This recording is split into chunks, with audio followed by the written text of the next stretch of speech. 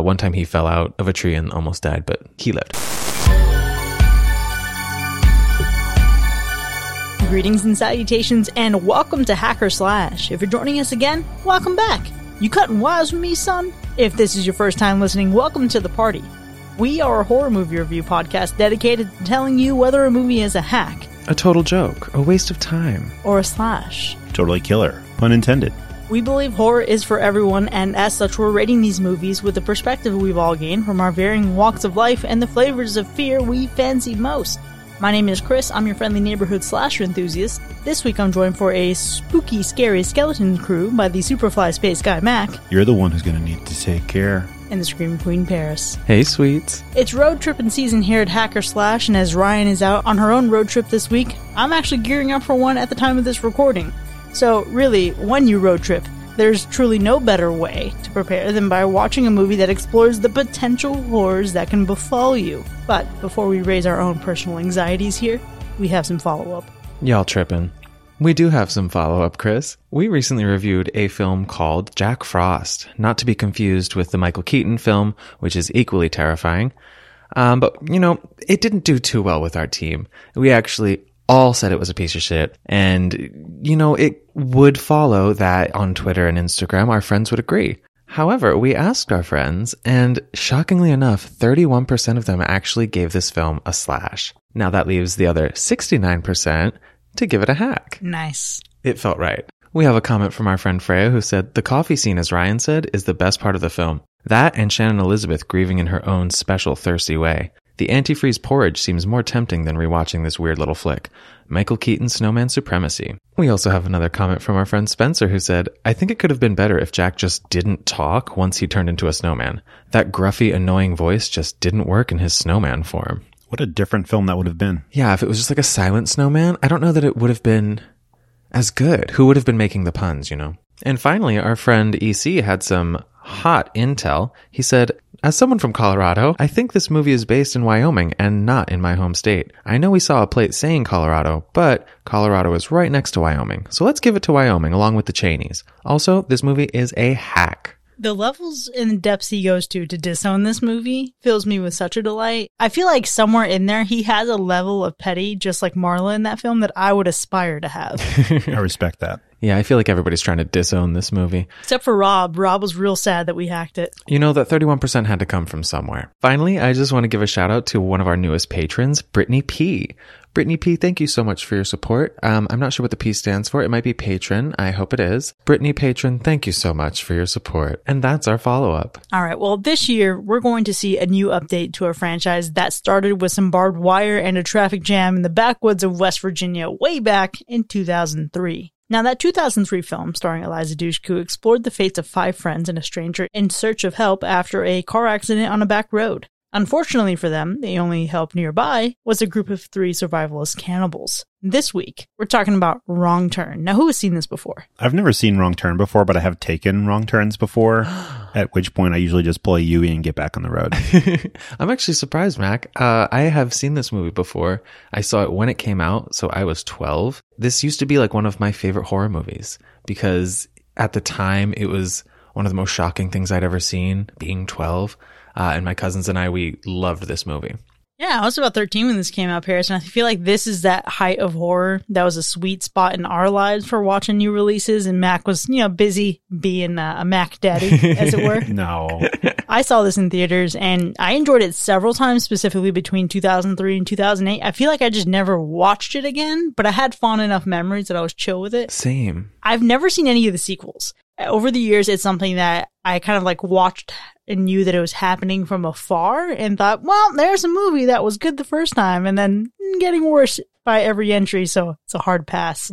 Mac, given that you'd never seen it, what were you expecting? I was expecting the Hillbillies from Cabin in the Woods to have their own film. Okay, I mean, you kind of, no, you didn't really get that. Yeah, I mean, they kind of have the same motivations at least. Now, Paris, obviously, being in a similar situation as me, I imagine it's probably been a while since you saw this. What were you feeling like watching this again after so many years?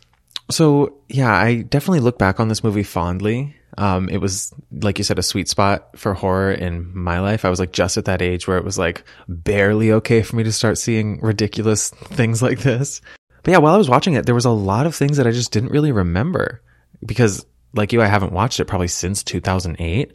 I remembered like a few of the characters, obviously Eliza Dushku. That was the main thing I remembered. And then one of the antagonists I remembered very well as well. I have a little story about that we'll go into a little bit later. It felt like watching it for the first time, honestly, because there was so much that I didn't remember. Oh, yeah. There's like a lot of context that I didn't pick up on that you know is there, but also you're an uninformed 13-year-old. So like, what could you really possibly know? Yeah.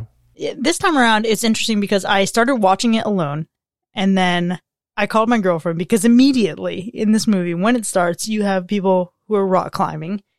And I feel like an idiot, and I have an embarrassing confession. I have always wondered how the hell rock climbing works logistically. And I get it. People who free solo, they just go up there and climb that shit, right? You got certain routes to take, all that. Good for you. I watched a documentary, scary as hell. Respect. I'm never going to do it. Not doing it. But then these people, I was like, okay, so hold on a second. Do they have to hike their asses off all the way up to the top, set their shit up, drop it down, hike all the way back down, just to exhaust more energy to climb back up? Yeah, but then they could say that they did it. Yeah, that's so much energy, though. Like, you have to not only be strong enough to be able to climb that shit in the first place, you have to be energetic enough to do it 3 times, essentially. And that's ridiculous to me. Yeah, I asked this question. I asked, like, what about the people who are doing this when it's not practical to hike to the top, drop it down? And then my girlfriend pointed out correctly, of course, that there is a entirely different method of rock climbing for that, and I felt like an idiot. But it was an educational experience. But I feel like that's also the scary method, because that's the one that you see in all the crazy horror movies and the documentaries that are traumatic. Yeah, that's true. That's true. So that took up a lot of my energy. But aside from that, I found myself being excited for having my own road trip soon. But Mac, how about you? What was this like watching it for the first time? I don't know if it's exactly what I expected. It was kind of the milder sort of horror movie. It had enough to entertain me, not too much to gross me out or distract me, if I had wanted to scroll Instagram. So watching it, I was in the story. I knew what was going on, but I didn't feel like it was punishing or anything. I didn't feel like I had to sit there or I would miss out on a super important detail. That's a fair way to describe this. And I've been, I think, searching for a way to describe it for so long, ever since, I remembered, they're coming out with a new Wrong Turn movie. How do I feel about the original one? I remember liking it, but it's like a very specific type of horror movie. And in some ways, it's kind of more action-y the longer it goes on, similar to The Thing, as you mentioned before, Paris. I think what was really interesting is that I felt like I had a totally different experience this time around. And honestly, I was surprised that a couple characters were more annoying than I recalled. And I don't know if that's something you can relate to, Paris, but I was kind of shocked that I would have continued to watch this so many times and suffer through that dialogue. Yeah, same. I absolutely feel that. You know how you'll watch movies from like the 1950s and people just have an entirely different way of talking? Yep. I feel like it's now been long enough since 2003 that you can look at this and be like, wow, nobody has conversations like this anymore. Nobody says those things anymore. It's like watching something from another time, because I found so many of the characters just to be really annoying. Some of the characters that I think were supposed to be cool, I was like, you're a douche. What is this? Yeah, no, it was like, okay, fucking say you're getting married one more time, dude. Okay, say you got an interview in Raleigh one more time. Like, we don't need the incessant reminders. I will say that I was actually disappointed in what lies beneath the surface of this movie.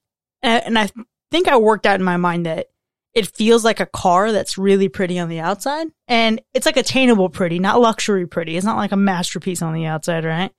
And the interior is nice too. You have Eliza Dushku. You have like this really interesting premise. Eliza Dushku's the interior. Yeah, the thing that like once you get into it, right? Because you have to, I think, buy into the concept of it, and you have to like think this car is a good looking car to even want to sit inside it. Then when you sit inside it, you're like, oh snap, no, this is nice. Like, I expected this to maybe be kind of shitty on the inside. Like, there's something that's got to be too good to be true. But Eliza Dushku makes it feel real nice. But then what you don't realize, because you're probably not a car person like Mac is, everything under the hood is going to last not more than a couple thousand miles before it all falls apart. And this is a movie that it feels good. It looks good as you're watching it. It's entertaining. And then you realize it's not going to age well because it preys and perpetuates some really negative stereotypes that are actually kind of shitty. It's kind of a shitty approach to horror. I don't know if anybody else had that vibe. I totally did. I feel like watching this in a post Tucker and Dale versus Evil world is not the same. Yeah. You know, I don't know if I had the same experience. I mean, it honestly didn't feel like early 2000s to me. It kind of felt more like a late 90s. I wouldn't say blockbuster, but like summer horror movie. I don't know. You kind of feel like you know everyone that's in the cast. Even though you don't know where they're from, you're like, I know those faces. Yeah. Everything kind of seems recognizable, but you know, it's like very vanilla, very kind of superficial. So I think I can get with the car analogy. Yeah, Jeremy Sisto from Clueless is in this, and that's about it as far as recognizability. And Eliza Dushku, of course. Missy from Bring It On. Right. Of course, but I figured you'd give me shit if I said her name again. I do remember specifically not ever being super scared by this movie, but thinking it was creepy. Specifically, one of the antagonists is real giggly. And it's weird, man. It's like really fucking creepy. Yeah, one of the antagonists, I think one of the protagonists seems kind of giggly, even if they don't giggle too much. Oh, yeah, well, you know. Yeah, this is like medium salsa. So I don't think there is too much to be scared of here. A little suspense, a little gore, but most things are set up in like pretty predictable ways, especially if this isn't your first horror rodeo. Okay, I will be the lone one here and say that I was scared still at a few points. Really? There were specifically 2 jump scares that got me good because I just wasn't expecting them. They kind of set me up in the perfect way. But I specifically remember the antagonists being like the scariest part of this. But this time around, I was kind of like, oh, I can see the makeup. I can see things that I didn't see as a child. So that they weren't as scary to me. Creepy still, yes. Jump scares still intact, but the terror of these people was not as strong as it once was for me. That's totally fair. There's a particular scene that I enjoy in this movie only because it feels so tense and you can just feel the gravity of everything that's happening. I feel like it makes you stay there and linger in it for a bit. I don't even know that it's a jump scare, but there is a moment where you would panic on the inside because I feel like of how well it's sold with, you know, what happening with this antagonist happens, and then the realization and look of horror on the other character's face when they realize what's happening. I can't wait to talk about that later. It was a really good moment, but I will say this. We have now, on this podcast, we've covered some movies with road trips. We've covered some movies with cannibals. We've covered a movie or a couple movies with people of the hills. And I will tell you that for some reason, even though I know this is like an amalgamation of just really generic elements, I have always referenced this as like, oh, this movie's like Wrong Turn. Like, it still feels different. And I think even now, you know, it's probably like if I was watching it for the first time, I wouldn't feel as fondly about it, but this still has this very special place in my heart. So it's kind of like if there was like another fairly common Kleenex style tissue that you could refer to instead of Kleenex. You'd be like, oh, just grab a whatever when you need to blow your nose. Yeah, I think this is like the RC Cola to my Pepsi. And Nice. I like RC Cola. Honestly, I couldn't disagree more. I get it. I get it. I know that this is a very weird feeling for me to have. Maybe because we've watched so many things similar to this recently, but having the background of the original Hills Have Eyes, having just recently watched the remake of The Hills Have Eyes, Last House on the Left, you know, seeing this, I was like, oh, this is literally just completely unoriginal. And I remember at the time I hadn't seen any of those things, and I was like, this is the most original thing I've ever seen. But I was 12 and now I'm 30. So I can't give this really any originality points. I think like one specific factor of the antagonists kind of taps into something. And I believe they kind of develop that further in the later sequels. Yeah, overall, not too original for me now. Pay close heed to the fact that I never once said the word original in my statement. Right? Yeah. It's you know, it's got a special place in my heart. This movie is The Hills Have Chainsaws. Yes. Or more accurately, a shotgun, an axe, and a bow and arrow. It's, you know what? This movie is the Fellowship of the Things. It's like the early 2000s chewed up several horror movie ingredients and just spit them out into Wrong Turn. Yes. That's brilliant, actually, and I'm not mad at it. It kind of makes me like it more in a really weird way, because let me tell you what, there's nothing I enjoy more in this moment right now, this week specifically, pretending that no other movie exists, than seeing Eliza Dushku fall on a tree branch with her arms spread out far enough to make it look like she's falling on the whole damn floor. Yeah, I'm a fan of the woods. I'm a fan of horror. So horror movie in the woods, I'm down. I'm cool. I'm there. I'm with it. But I will say that, you know, as the events go on, I feel like this movie's paced pretty well, but the ending I was never bothered by it before, but it didn't leave a good taste in my mouth now. I think because I'm like looking at it real up close and my face was real close to the TV and not far away in a theater. I don't know what it is, but just the last moment that you're given after the credits start, it kind of destroyed the experience. Once again, couldn't disagree more. Yeah, unsurprising. So for me, like the regular ending, I was like, wow, this was such a dud. Like it felt so anticlimactic. And then you get that little bit of the epilogue after the credits roll, and I was like, oh, okay, at least they gave me something. See, I think the ending was like, it's pretty, like, it's standard. You know, it's kind of what you expect, and it has some closure, and I was okay with it. I feel like if you want this to be its own movie and then you're done with it, you don't want any more wrong turns, you're going to take right turns only, just like end it, turn it off as soon as the credits start to roll. But I think if you're okay, like you want a little bit more, sure, like keep watching. I was very happy where it left off right before the credits rolled. And then when I realized there was another scene, I was like, ooh, what could this be? And then it happened, and I was like, nah, should have just ended earlier. Yeah. See, Paris, I'm not mad at the concept of it, right? Like the sequence of events that happens, it's okay. I didn't like the way it was executed and the close up that you get of one of the characters. I'm like, oh, see, now this is a little weird, man. I mean, let's dive into this deeper in the spoiler section when we can be completely transparent, because I think you all are tripping balls. Let's go ahead and move things along then and expedite things so we can get to the debate of whether or not Mac and I are tripping balls. Now, before we score this movie, Mac, in Alexis's absence, how much death is in this movie? Well, I don't know how much death, but we had 10 deaths. So I know how many we had. Oh, okay. Well, that's fair. That's a good quantity of death. But the real question is, were any of those deaths animals? You know, Chris, in a shocking turn of events this week, the animal report seems to be the only thing in this movie that isn't soiled, save for a couple little critters that may or may not be dear to your heart. There's no squirreling around the issue. There's some carcasses. I don't think roadkill counts. Ryan can be the deciding factor when she gets back, but for me, roadkill doesn't count. All right, we'll file an appeal and contest it later. Let's go ahead and get into the scoring then. Wrong Turn from 2003. Hack or slash. All right, bear with me here. So if you're like me and you're okay eating McDonald's every now and then you know McDonald's in Virginia is pretty much the same as McDonald's in Georgia or Ohio or Florida or North Carolina. You know what to expect because it's all made consistently and with a recipe that you recognize and it doesn't offend you. This movie's like that. It's got ingredients that we all know. It's got enough suspense to not truly bore you, just enough gore to spice things up but not make you throw up.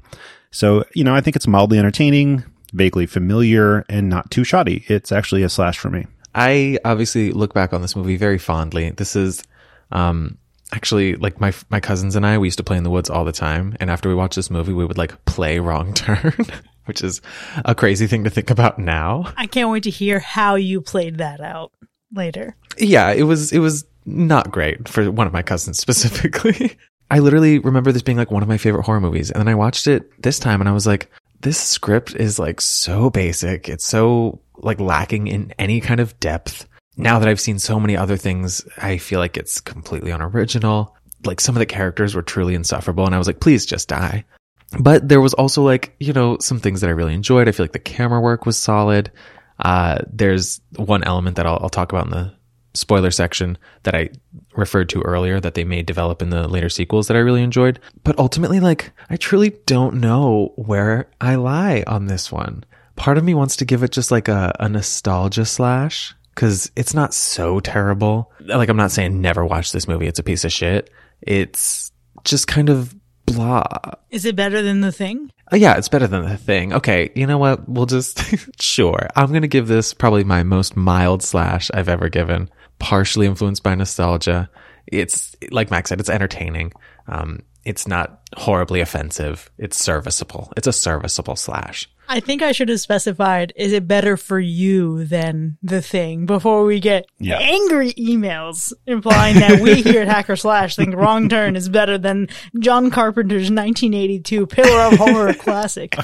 I said what I said. And that's fine. That's, you know, you gotta add a little asterisk there. Paris, I do feel very similarly to you. It's when you're younger and you watch this for the first time, because it's so basic, it's hard to dislike. but when you have a more refined palate, right? It's kind of like when you grow up eating Dino chicken nuggets, they're good. They're chicken nuggets. It's fine. However, when you grow up and learn what seasoning is and other delicious delicacies, you're not always going to want Dino chicken nuggets. In fact, you may have it once out of nostalgia, but it's not going to be something you ever like crave and pick up regularly at the grocery store unless you have children. And this is one that, I feel like I'm not going to put it on again, maybe for a while. I think I want to skip the franchise, and I won't because of the podcast. We will eventually cover it. But I don't think I'll ever personally want to pursue the franchise, save for the new release that's coming out. But I think what really did it for me is we all grow as humans and we grow in our perspectives. And I wasn't wise to the harmful stereotypes of Appalachia. And I wasn't aware of any of that, right? It's just like this whole thing. Like everybody makes jokes about hillbillies and inbreeding and all that stuff, but it's just not something that I ever was read up on, experienced, seen, anything like that. And my girlfriend, she shared with me a number of documentaries and a number of videos about like a photographer who went out and met this family and specifically met like an inbred family. And it's just, here's the thing, right? It pulls these punches in a way that it's not cool to exploit people in such a way. You know what I mean? And so that's where it really comes down to this movie for me. Now, speaking objectively, just like as a movie, right? Let's take any potential for stereotypes out of it. I too would give it a slash. I think it's fun. But I will say that when you watch this, I think you should take it as an opportunity to read more and to study more about some things that are implied in this movie so that you can watch it with a different lens later. I think, it's serviceable. It's a decent horror movie, but I think it's ripe for more conversation later, if that makes sense. I mean, that's a good point to bring up. It's definitely something I didn't even consider while watching it because you just watch it knowing, okay, this is the shtick of the movie, but you don't think about it, as the people who are from that region would think about it. Yeah, I felt the same. Like the Tucker and Dale of it all. I'm like, these are people. Maybe we don't invade their home. Maybe, but more on that later. We will have some content coming to Patreon that it kind of explores this whole subject as a whole. But for now, Wrong Turn 2003, despite its early 2000s flaws, is a universal slash. Huh? We're going to look back on this at the end of the year like, what happened? Maybe when Ryan gives her vote, things will change. But for now, let us know what you think. You can find this movie streaming online. It is available for rent. Check it out, then join us in the second half so we can dive deeper into this nonsense. I'll see you in a bit.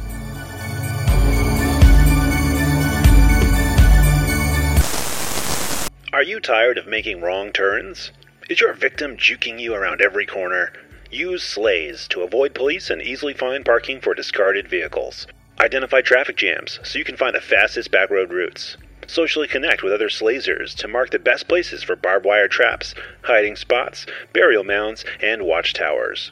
Be the end of their days with Slays, because friends who slay together, stay together.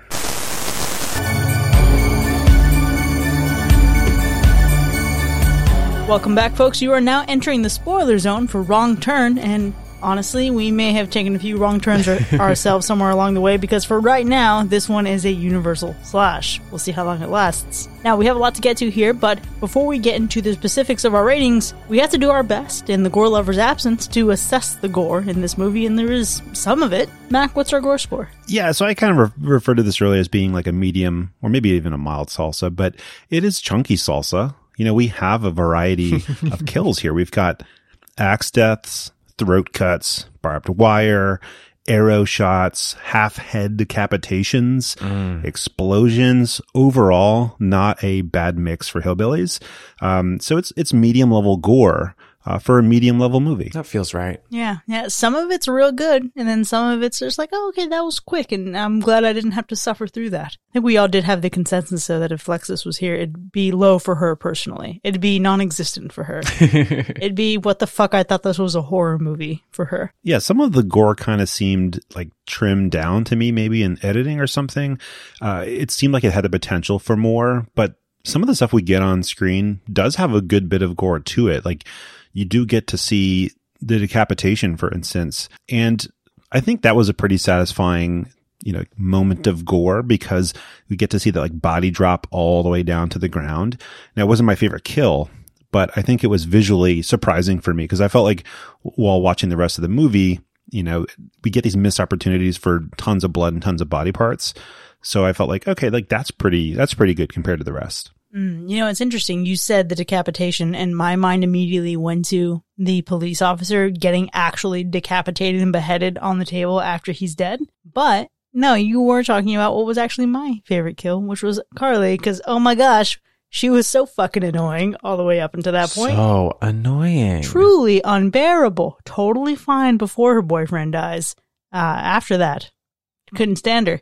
Let me tell you, they do a lot of shit with her eyes, and we'll get to this later in the visuals with CGI, but that was the one kill I've never forgotten from this movie. That's crazy. I totally forgot that kill. 100% did not remember it whatsoever. On a scale of Paris to Chris, are you a Mac? You'd think it would be the one I would remember because it seems memorable. I can't think of another movie that's had a kill like that. And it was pretty quick too. Like sometimes they'll like drag those out, so you really have to like suffer through it with with the character or whatever. But it was like no, boom, like chopped in the head, body falls to the ground. Truly, that was Alan B. McElroy, who also was the writer of Halloween 4, knowing that we had already suffered through enough with her. So just get it over with. Honestly, if we're ever in a situation like this, after the first time you say you're done, I'm leaving you. You're done. 100%. We're not stopping to console you. We're going to keep it pushing and you can figure it out. Yeah, and if you dare to maniacally fucking laugh at some point, like a trap gets off, then no, you're fucking dead. You're dead to me. I'm leaving you behind. Alexis would be the one to laugh. Yeah, maybe. At least we know that we could put Alexis in like one of those little child backpack carriers. Just kind of hoof her along for the ride. Yeah, okay. Well, she's going to go on your broad shoulders, not mine. Well, speaking of broad shoulders, my favorite kill was the good old law enforcement officer, whatever he actually was, with state trooper, ranger, whatever. Because you just like, I don't know, you didn't expect it. At least I didn't expect it. I expected the cop to just not believe him and drive off. But when he was like. What murders? And then boom, arrow in the eye, like dead instantly, completely useless to the characters. And it caught me off guard. So I actually like that one a lot. Nice. I was expecting the cop to be in on it because I feel like the cop's always in on it when it's like the more rural these things are, the more likely the cop is to be in on it, Yeah. It's because you've seen the Texas Chainsaw Massacre. Is that it? I can't remember what I'm thinking of, but you're probably right. That is it.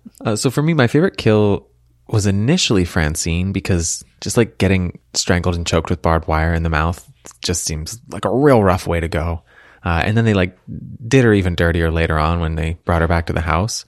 But I think I'm actually going to give it to Scott because I really liked the way it was like subtle kind of. The level of restraint that they applied to that kill I think was really satisfying because you know what's going to happen. You see Sawtooth ready the bow and arrow and he's definitely going to shoot our friend Scott in the back. But then you see it from the car's perspective and you just hear like a, and it's like so quiet and you just kind of see him stop and you're like, oh, and then you hear another, and he's like, oh, and then they're just like, why is he stopping? Why is it? And then he just collapses to the ground, 3 arrows in his back because he's dead as hell. I do feel bad for Scott. And let me be clear. I find him exceptionally annoying. I found him more annoying than I found Carly in the beginning, in the front half of the movie. Okay. But to think he was so close to being rescued, and then they could have just continued to drive without worry. And really, I think that movie, in that moment, reminded me so much of what we've been playing with Dead by Daylight, where it's like, look, the more you have, the longer you can stick around. But as soon as one's done, the odds are against you. That's true. It's interesting that you passed up on Fran's death. This is one of those that if you're watching the theatrical cut does seem really kind of cut down. And that's also because it was like they were originally going to show more where the barbed wire like goes into her mouth and cuts in a bit and they like pick her up using the barbed wire. Oh yeah. Instead you get the little jump scare. You get like a little bit, but you don't get the full amount of gore that it could have been, which is really cool. Wait, that makes so much sense because later when you see her body, you can see that barbed wire was really dug in there. Oh, for sure. And I actually didn't remember seeing as much when I saw it this time around, I was like, oh, I thought they'd just kind of take her quick off screen, but they actually have quite a few flashes of what's happening. They just don't linger on it very much. The viciousness of that. I mean, I've only been near barbed wire when it's much higher than but it still looked exceptionally frightening. Yeah, that's a hateful thing to do. I was surprised when we got to the actual like cannibal part of people on the table or on the slab or whatever it was they were using, you know, to chop them up for dinner, because they showed a lot. Like they showed the fully mangled corpse that they were chopping up for food later. And that was surprising. It reminded me of the Terminus section of The Walking Dead, where, you know, I don't want to spoil it for anybody, but there's cannibals involved. So they show a lot on screen. And that really surprised me here when we get to that point. And there's like body, leg cut off, tons of blood, tons of gore. I'm okay with us not having like seen the actual like chopping happen in person, point of view, whatever, because I feel like it still has enough of an effect. I totally agree, Mac. I feel like a lot of the gore in this movie comes as sort of like an ambient thing as opposed to a direct attack. I mean, you get plenty of that as well, but there's a lot of like background gore, like when they decide to fully invade a stranger's home. Yeah. And don't take anything as a red flag as they're looking through like jars of teeth and like currently boiling pot of human remains soup. Like clearly they're not far. Yeah. Have you not have a nice Haley stew? And what trips me up is that despite all this, first off, they enter the home, and that's already like a big fucking nope. It's actually illegal. They then rummage through the home, being total assholes the entire time. Like, let's pretend for a second these weren't cannibals. Mm-hmm. You're just being assholes. Third, it takes the doctor to open the fridge and find organs, and how convenient that he is able to flex his knowledge again.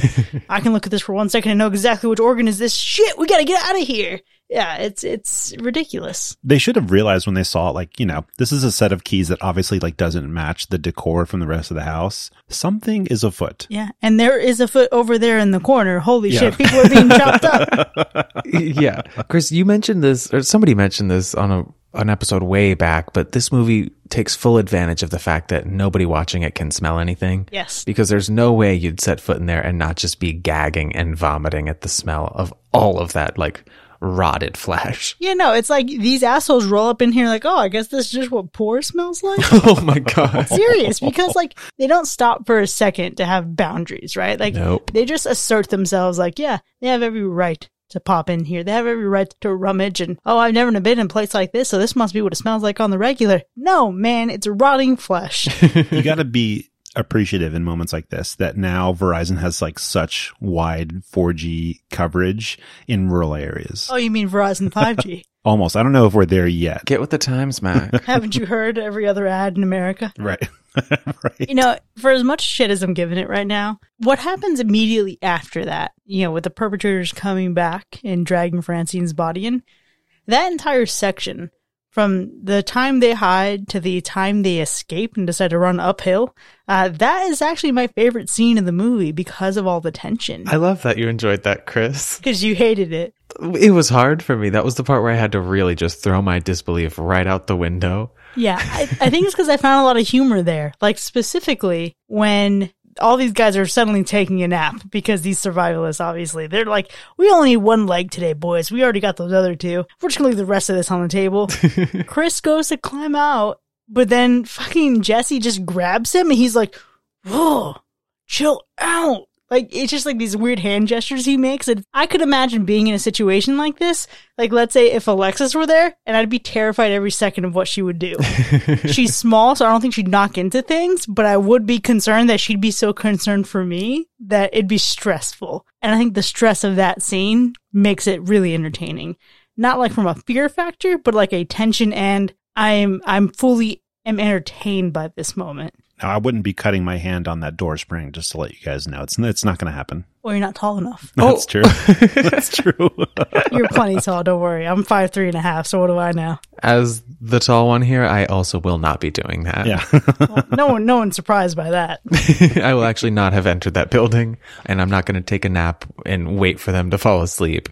They were in there for way too long. And also, Scott and Carly were just in the other room hoping they never opened the bathroom door? Was that the bathroom? Because the whole place was the bathroom, according to Scott. Oh, God. The level of disrespect. Honestly. You got to wonder, well, like, if they're eating human leg for lunch, like, how long does it take for that to hit their tummy? Ew, You know? Mac, there was already a gross toilet shot. They have, like, organs and intestines, like, made of fucking iron at this point. You become accustomed to that. You just have to not eat anyone sick, I guess. I don't know the logistics of cannibalism. I'm sorry. Yeah. It affects their brains. I know that much.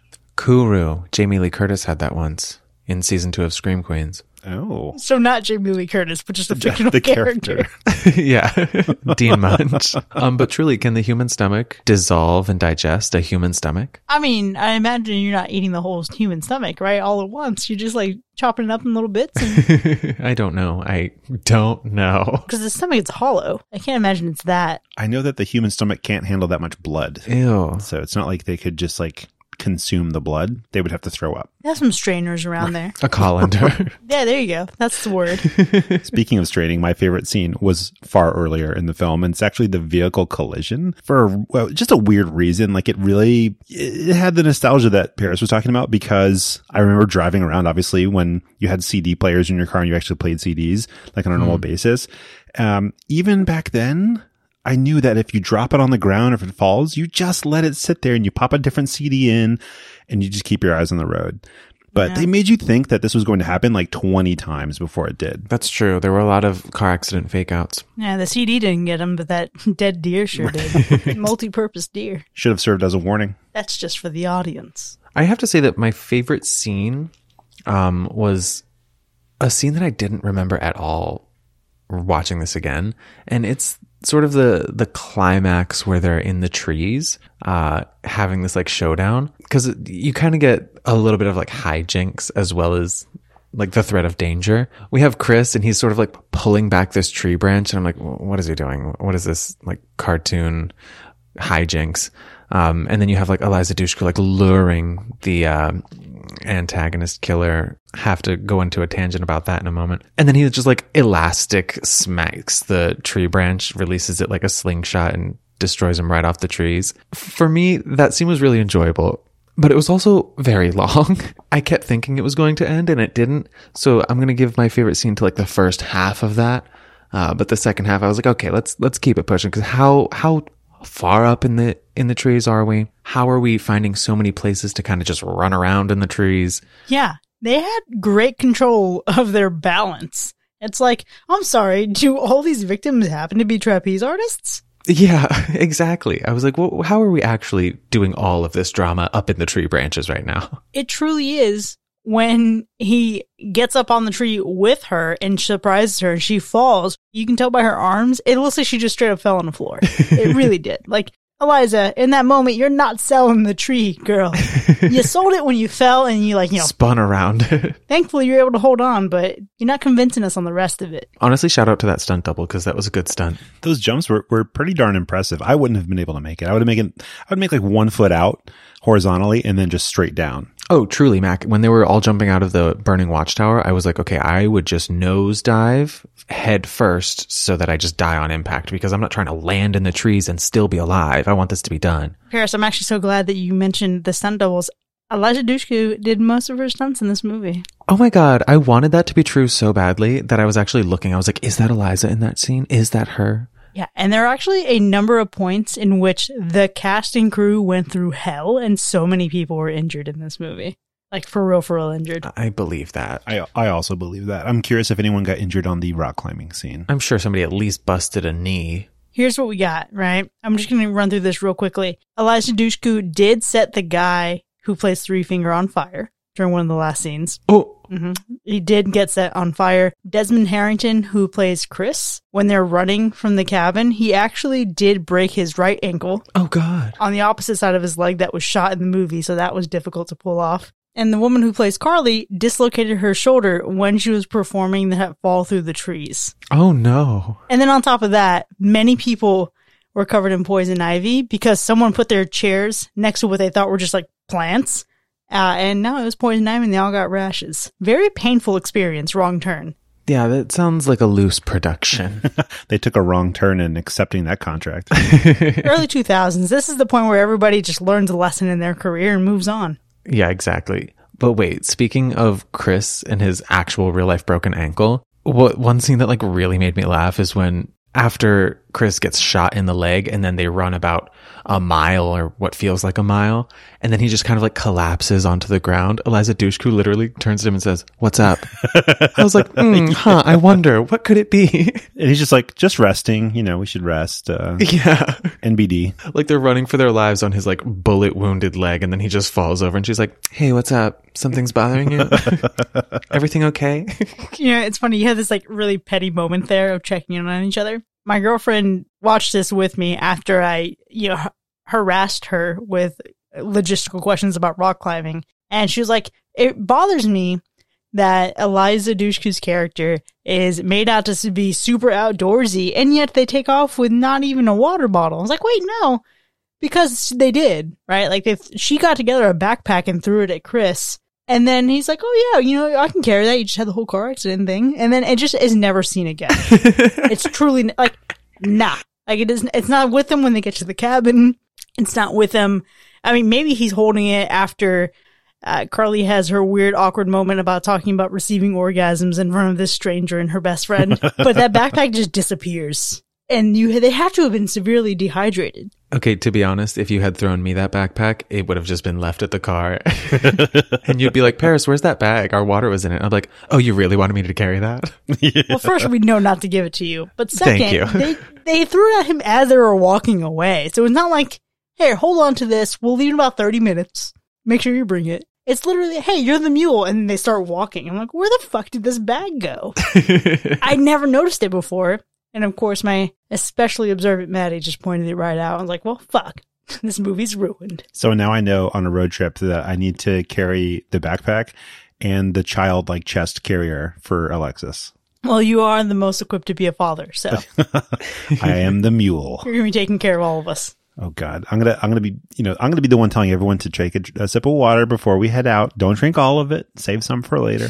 Harris, you're talking about the acrobatics in the treetops. And I know earlier you mentioned that some of the cinematography was solid. What about this movie visually stood out to you? It's going to be the lighting in that tree scene for one. I thought that the way that was done was really beautiful. Just the light coming through those branches. Towards the end, it got a little too bright, and I was like, oh, this is very clearly a set. There's no mistaking this for actual treetop shenanigans. But I'd also love to give a couple like worst visuals. One of them being Francine's classic 2000s pencil thin eyebrows. Yep, that feels right. And then another one being when they're all in the house, like hiding, the shot where they kind of like zoom into the keyhole and then you see someone's eye on the other side. Carly's eye. Is it Carly? Yeah. It was so like CGI'd and like so cheesy that I was like, oh, this isn't an effect that aged well. I bet at the time they were like, this is so cool, but now it's like people are gonna lose their shit. Yeah, no, it's the CGI in this movie, and there's very little of it, but it was so bad. Yeah. The arrow going through the cop's eye I can forgive, right? It's sudden, it's blood, but what truly fucked me up was the keyhole eyeball, and then the same thing again when she gets the axe to the jawline, and then it's just like real close up on her eye and then pulls back and tilts down, and it's like, what the fuck is your obsession? Like, the girl has brown eyes. It's not like you're getting lost in some really special color or something where you're like, wow, we really gotta sell this chick's features, right? Like, no, it's not. It's just, in fact, you made her eyes lighter in the CGI. You made them look like honey colored. That's not even her eyes. I didn't notice that whatsoever, to be honest. Brown ass eyes. And I love brown eyes. Don't get me wrong. I do too. I think if you are able to look into someone with brown eyes and fall in love with the depths of mystery in their eyes, it's really special. Oh my God. However, her eyes were just like, they're not this honey color in the CGI. It is just, it feels so disjointed. I didn't like it then and I don't like it now. I do also want to give mention to another thing that I really liked about it. The visuals was the POV camera work that they do all throughout the beginning before we kind of see the antagonists, because it really gives you that feeling of like being like, that our characters are being watched in the woods. Mm-hmm, yeah. Because everything is like from the bushes or like from the trees. And I think it did a really good job of giving you the presence of the antagonists without introducing them yet. You still felt that they were there. They're in the entire movie. Yeah, it's a really good trick to pull from like Friday the 13th. Friday the 13th more specifically, I know like obviously it rips a lot from Halloween, but later in the franchise, they always do things from Jason's perspective for a while because he's always lurking. But in this movie, they do it very well. That's absolutely accurate. But I also really love the sweeping aerial shots that we get of just like West Virginia and just being able to see like that watchtower, this vast expanse of just nothingness. It's beautiful and terrifying at the same time. They did a good job with the way they handled the cameras in the movie. I mean, for sure. And the lighting, you know, I mean, hey, having scenes set at night in a forest and being able to see things is kind of useful for a deranged hillbilly movie. Just saying. Thank goodness they had plenty of lighting, even if though sometimes it was a little bit too much. I'm kind of happy they did that. But I mean, camera work wise, when they were showing us our antagonists without showing us their faces, I thought that was more effective than having the shots where we got to see them like head to toe, because head to toe, they kind of look silly. And when we got to see them like shoulder to toe, I think that was way better, especially from like a kind of a to the side kind of viewpoint. I do also have to appreciate something they didn't do, which was use a color grading that was like everything is greenish or everything is tannish. You know, that's annoying when they do that. And so thank goodness they didn't do that here. Very true. Staple of early 2000s. And they could have done it here, right? You're surrounded by a lot of green and they still white balanced correctly. Thank you. You are all my heroes. This must have been before the big rush to do super duper gritty on every horror movie in the mid 2000s, because they didn't have that like layer of like Photoshop noise that all the rest of them do either, you know? Yeah, like we have to make sure. this seem gritty. No, they didn't do that. Good choice. I think what you're saying, Mac, about the antagonists being obscured for the better is something I totally agree with, because once you kind of see them in like a full body shot, you really can't help but think like, oh, these are human beings that probably haven't had the best go at life. And that's when I started to kind of sympathize with them and be like, this is not the best thing for this group of people. Like Chris was saying, like the stereotypes. But I will say, I feel like of all the characters besides Eliza Dushku, I think the antagonists were some of my faves. Yeah, that's fair. I mean, they're efficient. They're good at what they do. And then one thing that I was referring to earlier that they expound upon later in the sequels is the way that they communicate in the woods. And it's through like bird calls and like all these sounds that if you don't know you're being stalked, you would not really notice at all. And I'm not sure if you guys noticed. Oh, that's fucking terrifying. Didn't even pick up on that. Oh. I mean, like I picked up on the giggling and like the cheering. Yeah, the giggling and all of that, that's when they're like, they've revealed themselves to you. But literally so many of the forest scenes, you just hear like a bird call in the background. And if you're not paying attention, you're like, oh, that's just a random bird noise that they put in. But it's actually one of the killers trying to signal to the rest of the squad that, hey, they're coming through this way. Now I want to go back and watch this movie. Yes, you should totally rewatch this movie and listen for all of the like woodland sounds that they use to communicate. And that leads me into the story I wanted to share with you about my cousins. Oh my gosh. I spent a notable portion of my young childhood living with some of my cousins they lived on like the top of a really tall hill, and at the bottom of the hill was just the woods.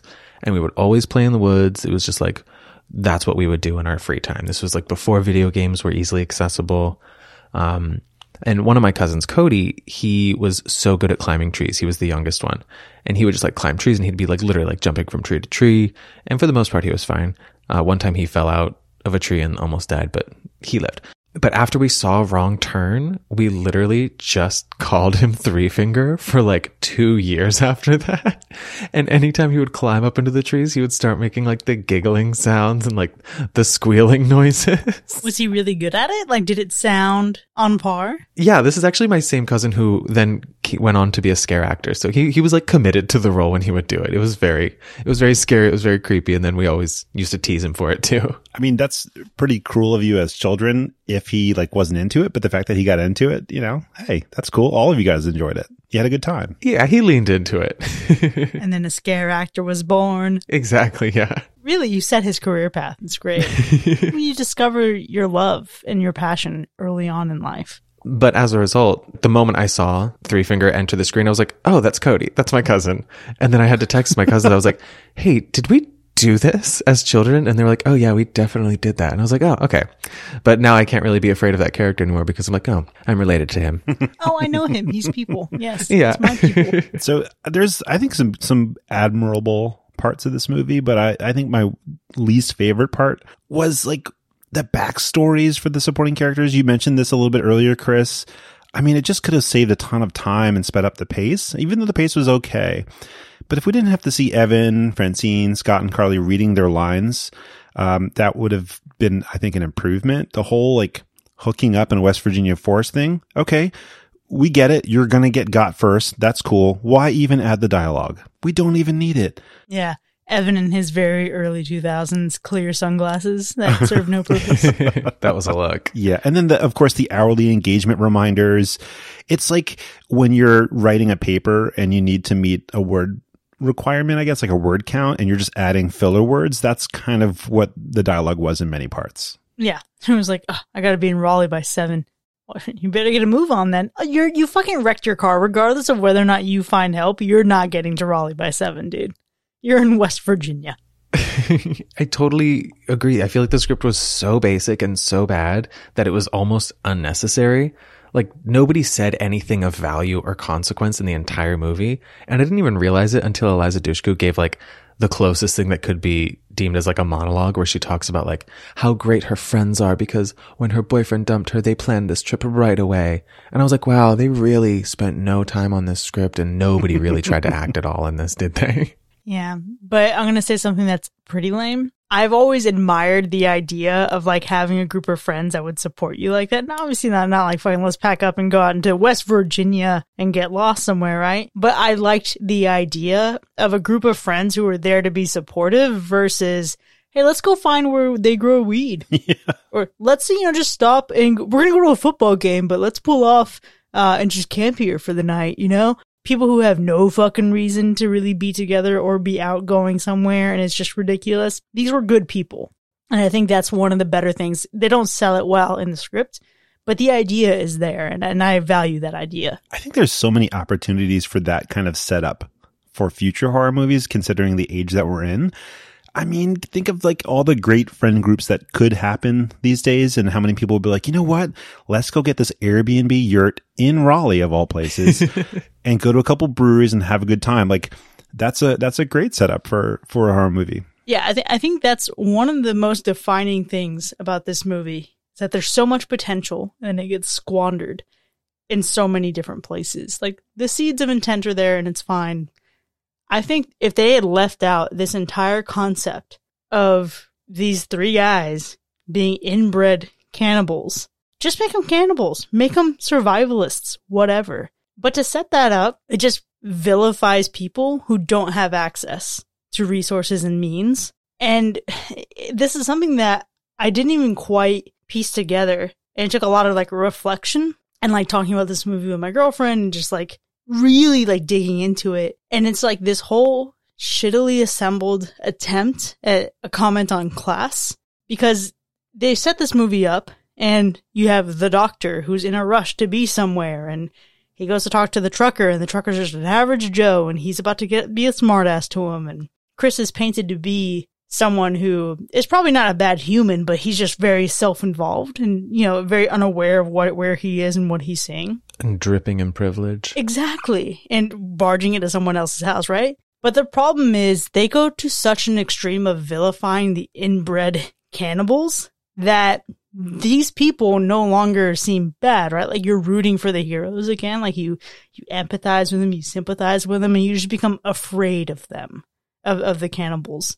And I think where it draws a line for me, there's a quote in this movie where Scott says, economically deprived places are like a breeding ground for apocalyptic visionaries. Mm. And bro, it's just shitty. You know what I mean? Like early 2000s, I get it, whatever. But I would hope now, if you're watching this for the first time, that you can listen to a line of dialogue like that and then consider people like the Whitakers. I'm going to drop a link in the show notes. And this is that video that I was mentioning earlier of a photographer who actually went and visited this family, and he makes a financial donation every time he goes. But it's just heart-wrenching to see conditions that human beings in our country have to live in, right? And it's just, I wouldn't be cool with a horror movie that perpetuates the negative stereotypes about my culture or my neighborhood or anything like that. And I don't think it should be okay for us to sit and make jokes and pull punches at the expense of people who don't have the means or the access to resources to better themselves. And that's shitty. That is the worst part of this movie.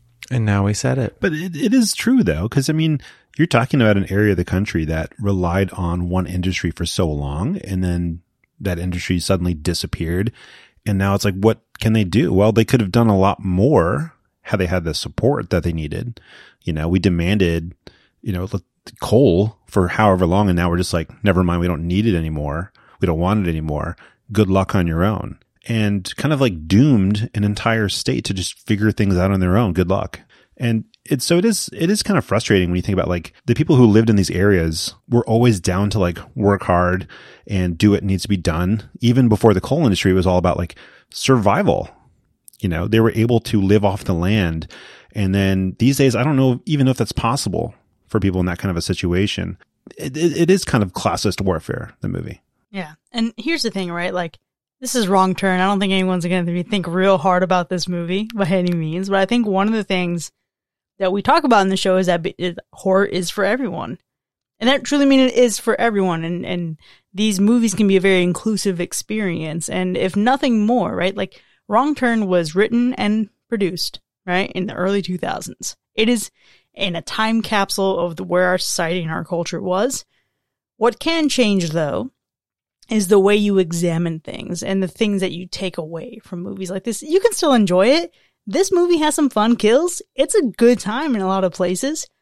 But there are definitely things that you can pick up on it and see, wow, this is where we were. What can we do differently moving forward? The thing that's super interesting is I feel like the new release of Wrong Turn, the sort of revival that we're going to watch soon, it from the trailer seems like they're kind of doing the same thing.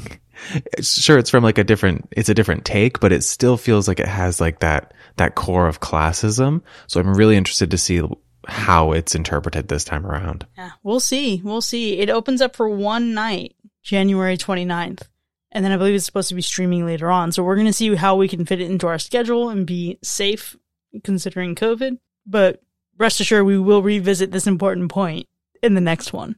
I will say, for as unceremonious as Francine's death is, she had a very endearing moment that I particularly enjoyed, and I wouldn't have minded seeing more of her. She says, "Now get them trousers off, boy. Don't be a sissy." She just seems like a fun person. I do have a comment on some of the characters, though. So we get these two leads, and, you know, we get one man and one woman, and they're both like these strong-willed characters, apparently. But I did find it interesting that they kind of set them up to be like a romantic coupling that never came to fruition. And I'm happy it didn't. Mm-hmm. Yeah. I thought, you know, you see this kind of thing go down. You're like, oh God, here we go. They're going to kiss under the waterfall for literally no reason at all. And they didn't. And I liked that. But what I didn't like is that they both lived. I really needed one of them to die. The two of them driving off together, I was like, no, what kind of ending is this? You can't both live. And then what are you talking about in the car right now? Yeah. It's interesting to me that some people who go through things like this can be bonded together. And sometimes they bond together in inappropriate ways.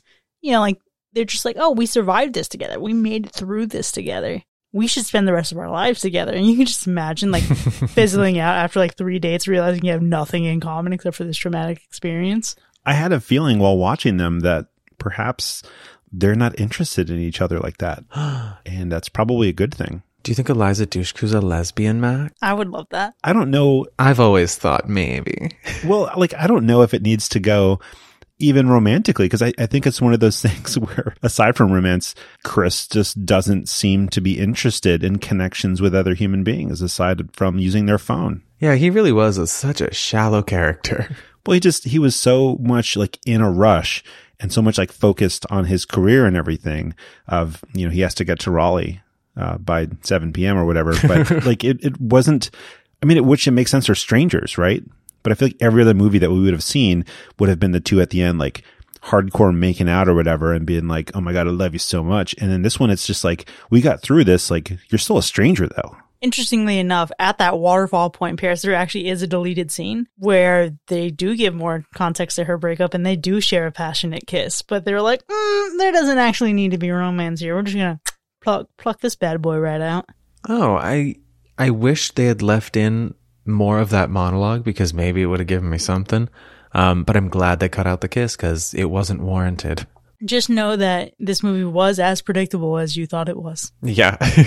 No surprise there. And I think there could be some interesting dynamics there, right? Like Chris is in West Virginia, got to be in Raleigh by 7. Is he from West Virginia and trying to escape? Is this the area that he's from? Right. And he's just like so busy trying to get out and just, escape any semblance of poverty, things like that. But you lose all of it, right? And I don't think this is a movie where you can really explore that in a lot of depth, but we got more depth from Scott than we ever got from Chris.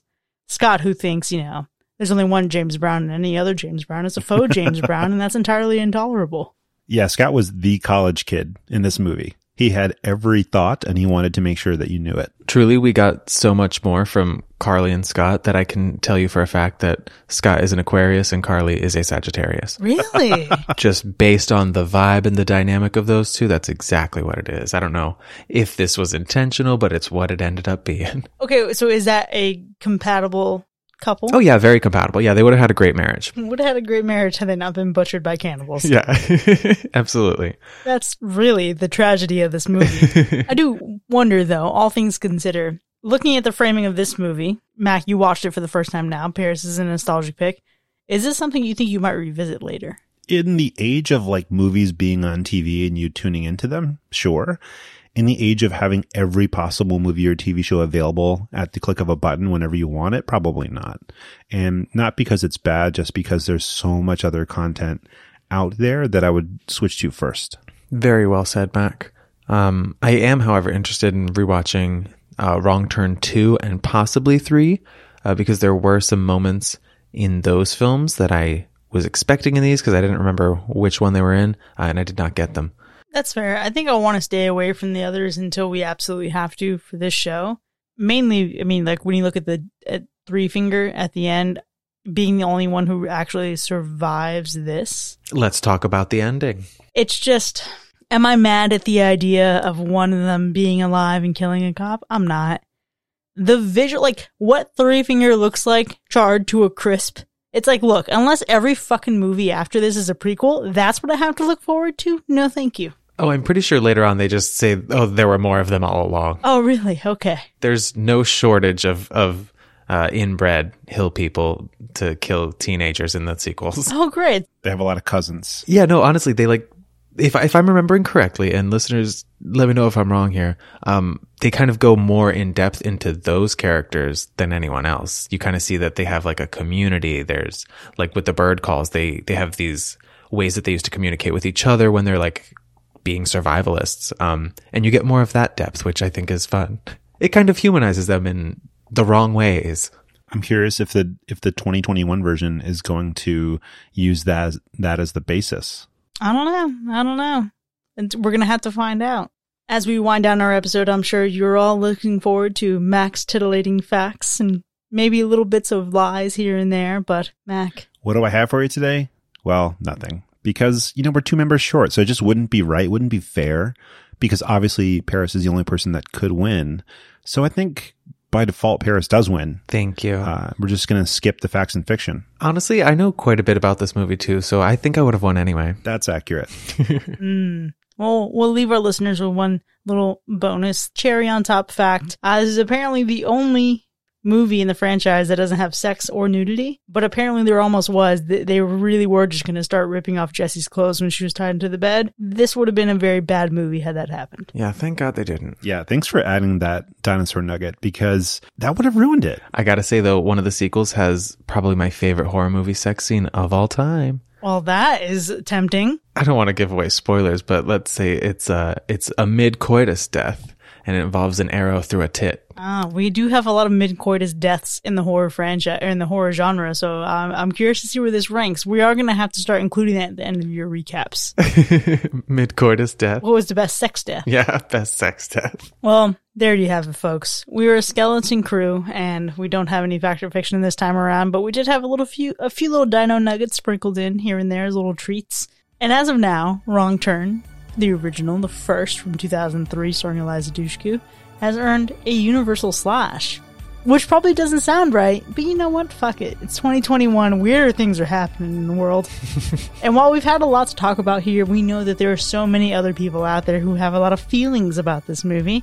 I know a lot of people are actually looking forward to this. Many say that it's like a guilty pleasure. I don't know what you have to feel guilty about, but that's just me. Keep in mind there are a lot of ways you can reach out to us, starting with our website, hackerslash.com.